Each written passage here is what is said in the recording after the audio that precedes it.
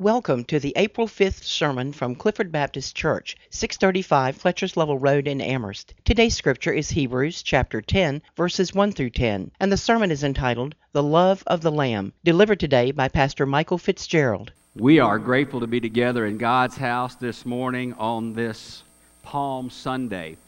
And as we come together, this is for me, one of the most somber days of the church year. As we think about the passion of our Lord Jesus Christ, as we think about the week of suffering that brings him to the cross, his final week of teaching, his meeting with his disciples to institute the Lord's Supper, and facing all that he did prior to going to the cross. And so as we gather here on this Palm Sunday, we are grateful to be together in God's house. My prayer is that there are hundreds upon hundreds joining us this morning and perhaps in days ahead as we worship together. Thank you for being with us. And as Pastor Jeffrey said, if you could just send us a little note where you are. Last week we had notes from those in Oregon and Florida and Michigan, all over the United States worshiping with us. What a blessing that is to Clifford Baptist Church that you're joining. We're grateful you're with us today. Palm Sunday. We center our minds and our hearts on the passion and the death of Jesus Christ coming by way of the old rugged cross.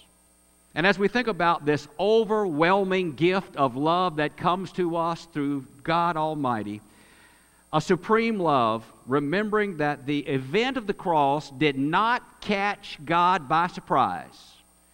The cross was not thrust upon Jesus Christ in such a way that he did not expect it to come. Death was not a fate that was forced on Jesus. He did not go to the cross confused about what was happening. He was not surprised that the hearts of his own family, the nation of Israel, turned against him on that day of the cross and called for his crucifixion. None of those events caught him by surprise. He knew it was all going to happen long before the sad spectacle of the cross. And as it played out on earth, Jesus knew it was coming. Jesus knew all about it. Scripture teaches us in the first chapter of the Gospel of John that when everything was created, Jesus was there. Nothing was created outside of his presence. And in the very creation, it was the plan of God laid down that he would give his life for us. In the very blueprint of creation, God knew he would die for us. I want you to listen to the words, write this reference down, Ephesians chapter 1, verse 4. It says this, according as he hath chosen us in him before the foundation of the world, that we should be holy and without blame before him in love. The cross, Jesus' death there, is the supreme act of love that you and I might be able to come to him this morning, that we might be able to worship him in the freedom of our homes, in the freedom of our lives given to him. The plan of the cross was in place before God spoke the words, let there be light. The cross was already in the blueprint of creation. On this Palm Sunday, I want to lead you in a Bible study, and I'd like you to turn in your Bibles with me in the New Testament to the book of Hebrews, chapter 10. As we turn there, I remind you that even for the most elementary of Bible students, you know that our Bible is divided into two sections, the Old Testament and the New Testament, the Old Covenant and the New Covenant. And basically, the dividing line between the Old Testament and the New Testament is the manger of Bethlehem, when Jesus came, taking on flesh to be born among us, to be our Savior. There's the dividing line between the Old Testament and the New. The Old Testament is life under God's law, and the New Testament is life under God's grace as Jesus Christ comes to be with us. Now, from the beginning of the Bible, we know that human beings have sinned. From the very creation of God in Adam and Eve, they fell into sin. God's first created humans lived without sin for, I believe, a very brief time. But they fell into rebellion, they fell into disobedience when they ate the fruit of the tree of knowledge of good and evil. They rebelled against God in eating that fruit. God gave them one prohibition in all of the expanse of the Garden of Eden. They could have anything, they could go anywhere. Everything was at peace. The weather was perfect. The vegetation was perfect. But there was only one denial made to them. Do not eat the fruit of that tree of the knowledge of good and evil. But they fell into sin. And from the very beginning of Adam and Eve, God has needed to forgive us. So in our Bible study today, how did people of the Old Testament day ask God to forgive them? Before Jesus came to the manger of Bethlehem, before he went to the cross and rose from the grave, how did those in the Old Testament ask God to forgive them? The answer is very simple. They asked God to forgive them by sacrificing an animal. They shed the blood of a sheep or a goat or a bull or a lamb, and they symbolically punished that animal in order to ask atonement of their own sin. They laid their sin on the animal, laid down the life of that animal, asking God to forgive them. The animal then was a substitution for themselves. And it was a constant process in the Old Testament. If you're a student of the Old Testament, you know this is true. When Israel sinned, they would sacrifice an animal asking for forgiveness. When they sinned another time, they would sacrifice an animal asking forgiveness. And over in the history of the Old Testament, millions of animals were sacrificed as the people of God asked forgiveness. Sin again, sacrifice again. Over and over it would go. Annually, on the high holy day of Passover, lambs were slaughtered all over the nation of Israel, but particularly in the temple. One Passover lamb was slaughtered, asking God to give His mercy to the people of Israel. And all of the sin was laid upon that Passover lamb, and that lamb's blood was shed as Israel asked for God to forgive them of their sin. Well, as we open the Bible to Hebrews chapter 10 today, the Word of God addresses how imperfect and how insufficient that animal sacrifice system was. So look with me to Hebrews chapter 10. We're going to begin with verses 1 through 4. Keep your Bible open. We'll go on to verse 10 a little bit later. But listen to these words. Hebrews chapter 10, verse 1. For the law, having a shadow of good things to come, and not the very image of the things, can never, with those sacrifices which they offered year by year, continually make the comers thereunto perfect. For then would they not have ceased to be offered, because that the worshippers once purged should have had no more conscience of sins. But in those sacrifices there is remembrance again made of sins every year. Verse 4 is very important. For it is not possible that the blood of bulls and of goats should take away sins. It is not possible that an animal sacrifice could take away our sins. So year after year, people sacrificed animals begging for forgiveness, but Hebrews chapter 10 verse 4 says it was never possible for the shed blood of a goat or a bull to actually be able to atone for the sin of those who expressed rebellion against God. It could not be done through an animal. The sacrifice was a symbol, but the sin was never completely overcome by the shed blood of a bull or a goat. Forgiveness was never truly accomplished by an animal sacrifice, but we see it attempted throughout the Old Testament. But then God brings a new day. God brings a new covenant, a New Testament. It's not based on the blood of an animal, be it a lamb or a bull or a goat. It's based on the shed blood of God's only begotten Son, Jesus the Christ, the Savior, the Messiah, the final, perfect, effective Lamb of God. The last sacrifice that was ever needed was the shed blood of that Lamb, the very Son of God. Do you remember, as Jesus instituted the Lord's Supper with His disciples, He says in Luke chapter 22, verse 20, "This cup is the new covenant in my blood, which is poured out for you." I've read that verse hundreds of times. I've used that verse, and we'll use it again today as we celebrate the Lord's Supper together. But I want you to notice the new covenant in my blood, not the blood of a sheep or a goat, but Jesus himself says the covenant comes from my blood, which is shed for you, poured out for you.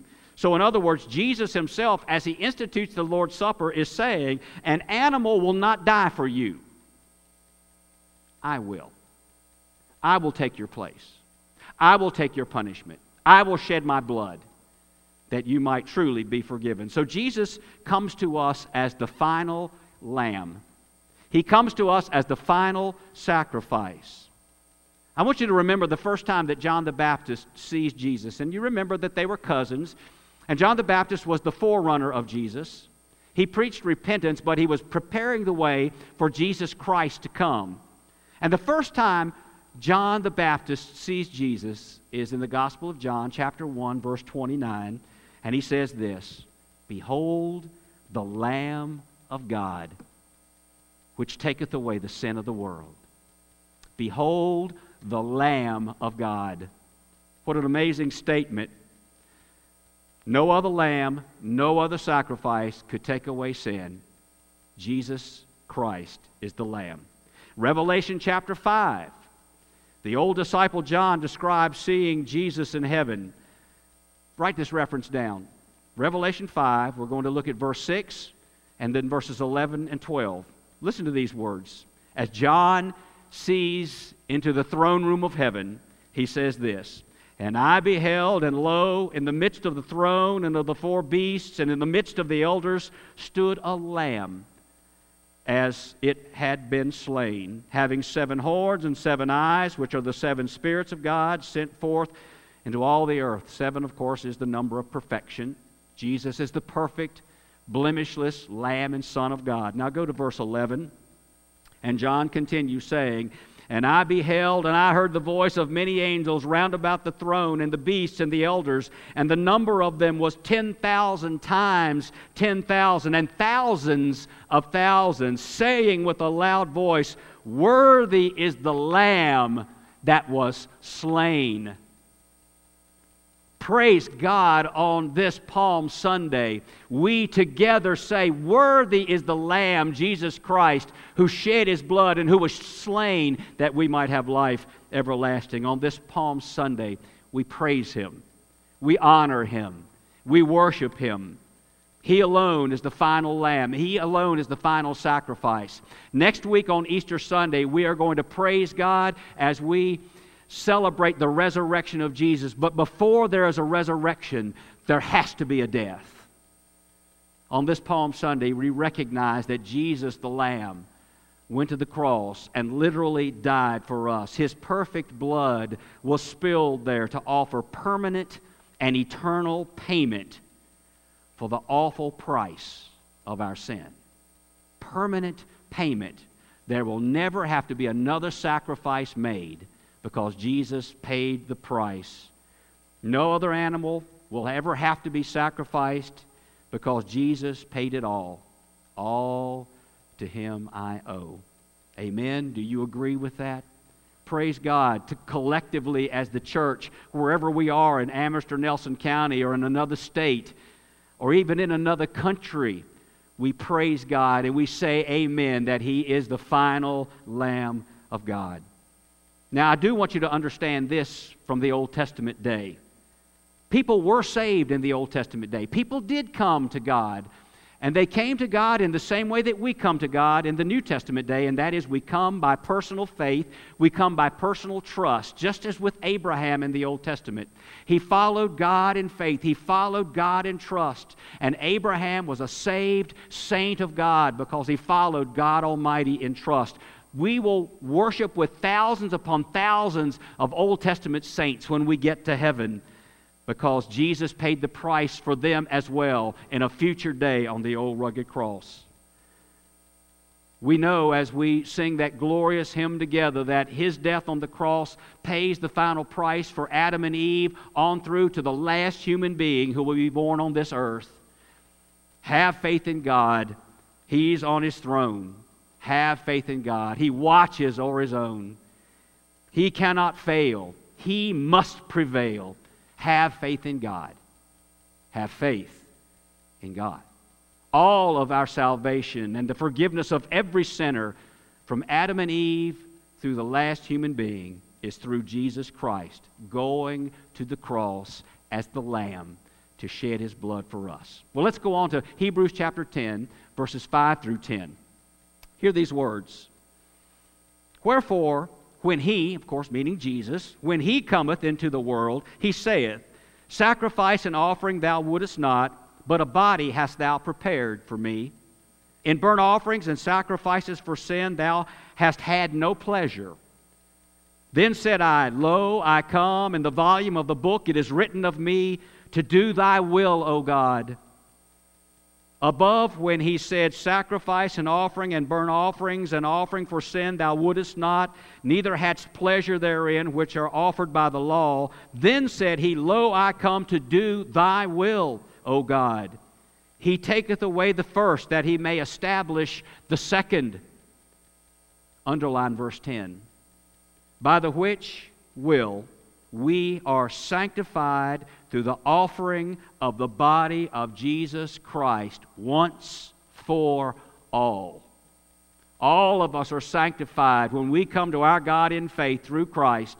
We're sanctified. We're proclaimed holy. We're proclaimed forgiven. We're given eternal life because Jesus died on the cross once for all. He will never have to die on the cross again. And today, you'll notice behind me, the cross is empty. He died there. He is risen from the grave. We know that. Today we're grateful that Jesus died for us once for all.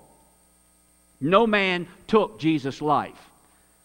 The Roman Emperor Pilate did not take Jesus' life. The Roman soldiers who mounted him to the cross did not take Jesus' life. He gave His life.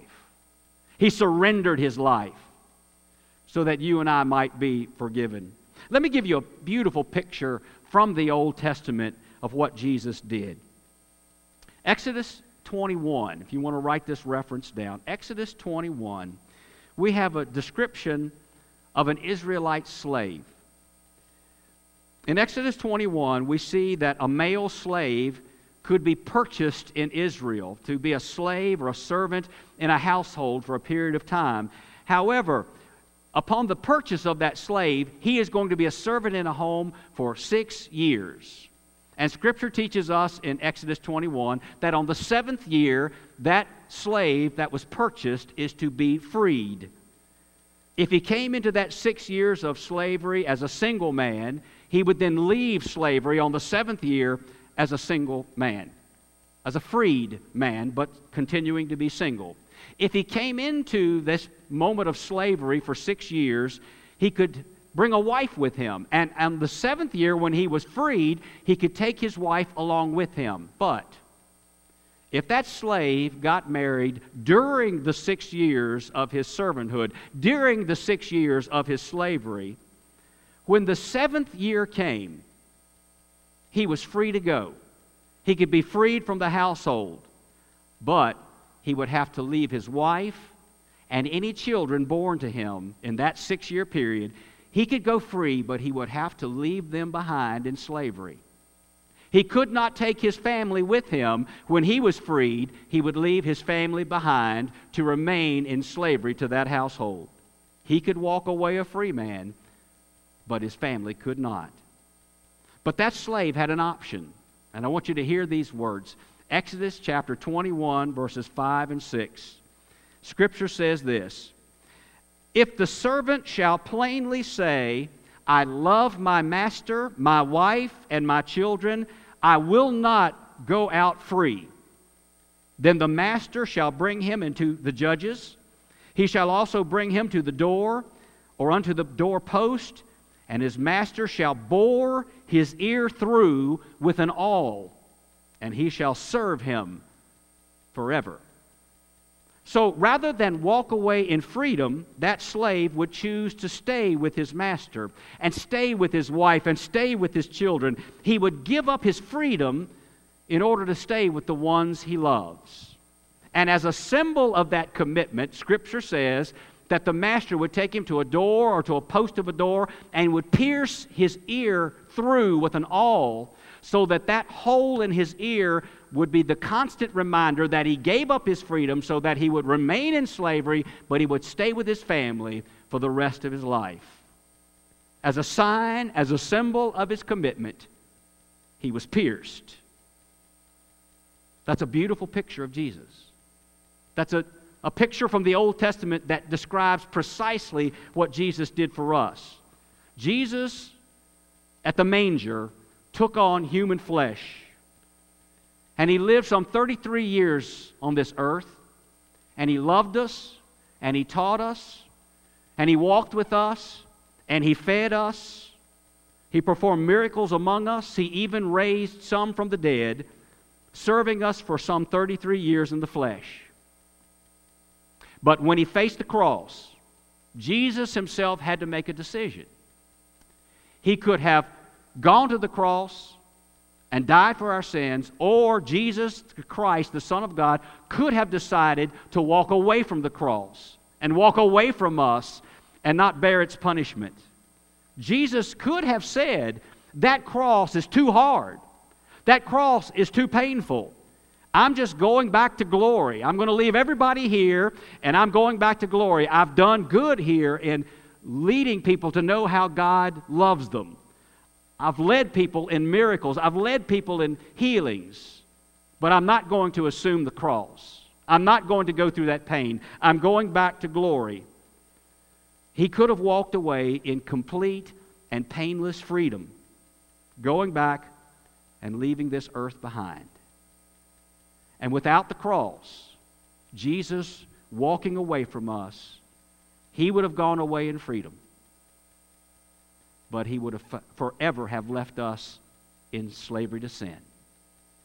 And there would be no other recourse for us to be forgiven.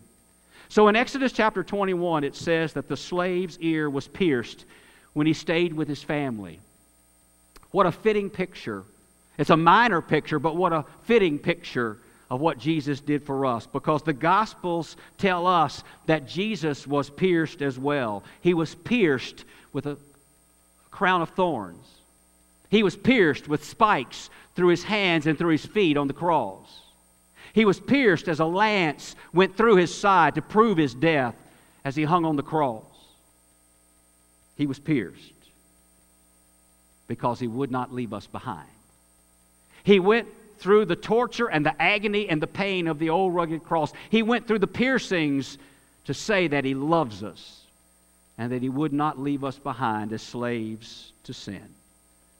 The cross is God's greatest statement of agape, sacrificial love for you, for me, in Jesus giving himself there.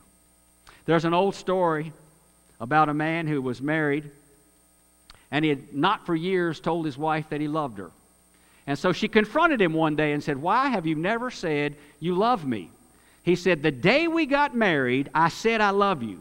If anything changes, I'll let you know." Well, there's a truth in that.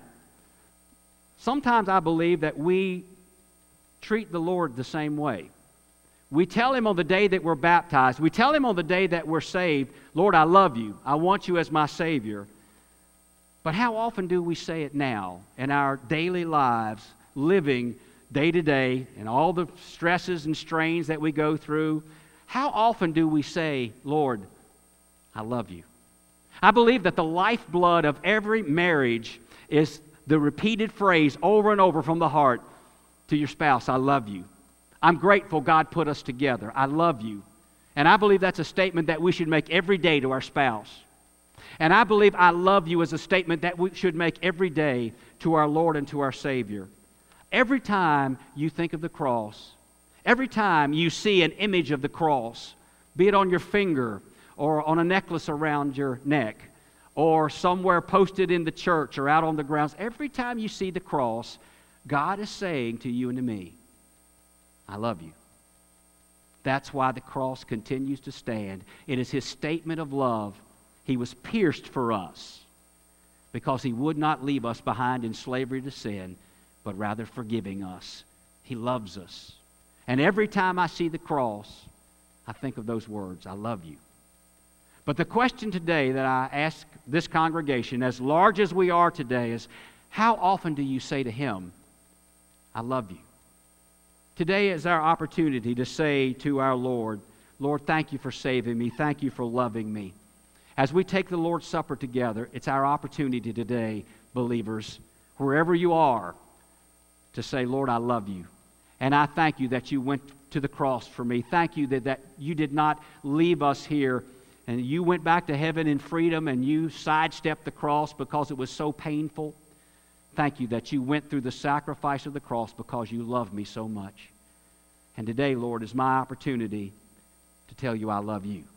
I thank you that you're my Savior. I thank you that you're my Lord. I thank you that you walk with me day by day. There's nothing that I go through that you're not holding my hand, that you're not by my side. Today's our opportunity. And today, if you are here and you've never given your heart to Him, will you give Him the greatest gift you have? To give to the Savior and the Lord your heart, saying, Lord, I believe that you did go to the cross for me personally. So often we can look at the cross and say, Jesus died for the world on the old rugged cross. Yes, He did. But as He died, I believe with God's mind and God's sensibility, He knew you and I were coming. And He knew that you and I would need His forgiveness. And so your life and my life, your heart and my heart resided on the heart of Jesus. He personally died for you. He personally died to say, I love you and I will not leave you. Today, will you become a believer and say, Lord Jesus, I believe that you died on the cross for me. And I believe you died to say, you love me. And today, Lord, is my opportunity to give you my heart, to give you my life, to accept you as my Savior, and say for the first time from the bottom of my heart, Lord Jesus, I love you. I thank you that I belong to you. And I thank you that you will never leave me, but you will keep me for all eternity as your son or your daughter. This is your moment to simply say, Lord Jesus, I accept you as my Savior, and I love you. Praise God for Palm Sunday. It's a somber day that we remember the death of Christ on the cross. But we're so grateful. We know He died that we might be forgiven and that we might belong to Him. May we pray together. Our Father, our God, thank you for this precious morning that we share together. Thank you, Lord, that we have an opportunity today to say, I love you, as we will celebrate the Lord's Supper together. But just prior to that, Father, as we sing a hymn, Lord, I pray that you will bless we who are believers to take this opportunity to prepare our hearts, to take the Lord's Supper, and to say intimately and truly and sincerely, Lord Jesus, I love you. Thank you for loving me. But if there's one who has never received you, Lord, they may be in this county, they may be in another state, they may be in another nation. But today, Lord, that man, that woman, that boy, that girl can say, Lord Jesus, I love you, and I want you as my Savior. May souls be saved in this special moment, I pray. We love you, Lord. Thank you that you went to the cross for every single one of us, and it is in the Savior and the Lamb's name we pray. Amen.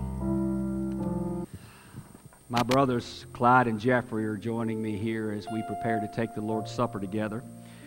As you get your cup and your bread ready, wherever you are today, let me give you two reminders for the week to come. On Good Friday, this coming Friday, you will find a message on our website or our Facebook page of Clifford Baptist Church for Good Friday. I would invite you to that.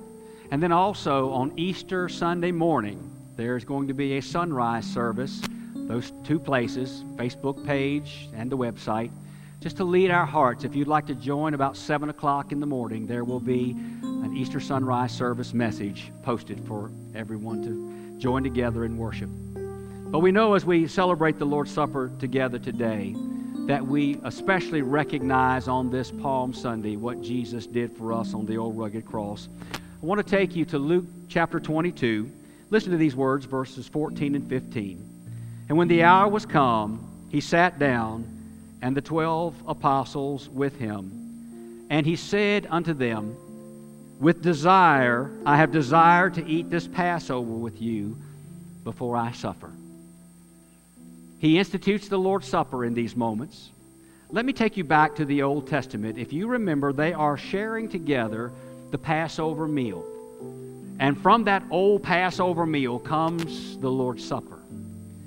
The first Passover meal was celebrated by Israel in Egypt as they were getting ready to leave their slavery there. And God says, as the last plague upon Egypt, I'm going to send through the death angel, and all of the firstborn males, both of the human population and even of the animal population, will die.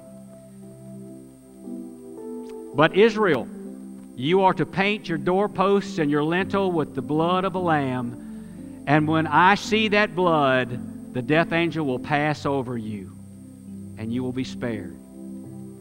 I remind you today, believers, brothers and sisters, that we're covered in the blood of Jesus Christ. And in this day and this pandemic that we're facing, we know that our nation is living, our world is living in fear. But through this time, we depend on our Lord and our Savior, Jesus Christ, to cover us, to protect us, to lead us through these days. So in a special way today, as we take the Lord's Supper, I pray that we will think about His protection in these challenging days in our nation and in our world. And the Lord is not simply protecting us in order that we as believers are given safety when everyone else suffers, but rather He's protecting us and He's sparing us and He's using us that we will continue to take the gospel of Jesus Christ to a lost world. My prayer is, as we take the Lord's Supper together, that we will be reminded that every day we're to be His witness. Even when the church is different, the pews are empty today, but I know our church is full because you're with us. But every day that we live, my prayer, no matter what the circumstances might bring, is that we will be His messenger, His servant. As we prepare to take the bread, I take you to verse 19 of Luke 22. And He took bread and gave thanks and brake it and gave it unto them, saying, This is my body, which is given for you. This do in remembrance of me. As Jesus took bread, He broke it. And He said, This is my body. This is the representative of my body, broken on the old rugged cross for you. Now, Scripture teaches us that a bone was never broken in Jesus to fulfill the Old Testament word. Oh, but His body was broken. It was broken by the lashing.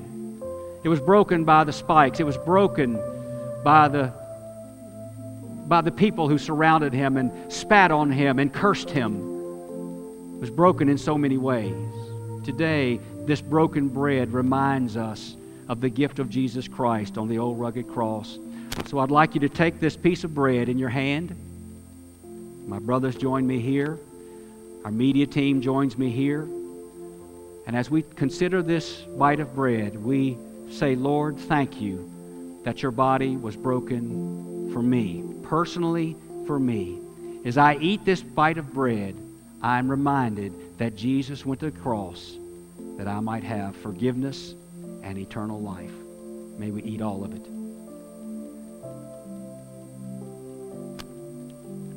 Let us pray. Father God, thank you for a broken body. Lord, without that, Lord, I'm not worthy. But Lord, thank you, Lord, that today that we remember that you love us. We remember, Lord, that you gave your life for us. And in turn, Lord, you would have us to do the same for you. So I pray, Lord, that we hear the message, I love you, as it rings from the cross. But Father, I pray that we would take that same message of a Savior that was broken and loves the world to those who need it the most. Help us to do so, Lord. Thank you for giving of yourself for me. In Jesus' name, amen. Amen. In that same Passover meal, Jesus raises up the cup and He gives them a statement. Verse 20, chapter 2 of Luke, Jesus says, Likewise also the cup after supper, saying, This cup is the New Testament in my blood, which is shed for you. Let me give you just a little lesson of the Greek language. There are two words in the Greek language for shed. My blood shed for you. The first Greek word is ekeo, and it means blood that is shed unwillingly. The blood of an animal that is sacrificed unwillingly. The blood of someone who is shed because they're in a fight with another human being. Blood that is shed unwillingly is ekeo. But there's another word that is used in this passage. The word is ekuno, and it means blood that is shed willingly. Blood that is shed because it will help someone else. In this passage, Jesus said, my blood shed for you, that you might have forgiveness and everlasting life. Today, as we drink this cup together, we're realizing that God says to us, I love you. I love you through my Son, who shed His blood willingly, laid down His life willingly, that you might have forgiveness and everlasting life. As we drink this cup, we're grateful to know that our God, through Jesus Christ the Lamb, shed His blood willingly, surrendered His life willingly, that we might have life everlasting. May we drink all of it.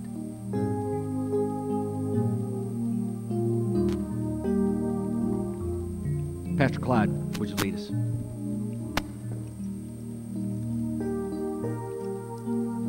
Father God, I am deeply humbled every time I come to the table. You are the creator of everything. If I had been the only soul on this earth, you would still have willingly shed your blood for me to be saved so that I can live with you for eternity. Your blood is clearly the most priceless substance that has ever existed. And you paid so much just to get me to come to you, Lord. Thank you for that. Lord, none of us are worthy, but we are all grateful. We thank you for coming. We thank you for your willing sacrifice. And I praise you that your blood has cleansed me of all of my sin. In Christ's name I pray. Amen. Amen. Thank you for joining us today. We'll see you next Sunday, Resurrection Sunday. God bless. Clifford Baptist Church invites you to join us for worship every Sunday morning at 11 a.m. For more information about our church, please call our church office at 434-946-0555.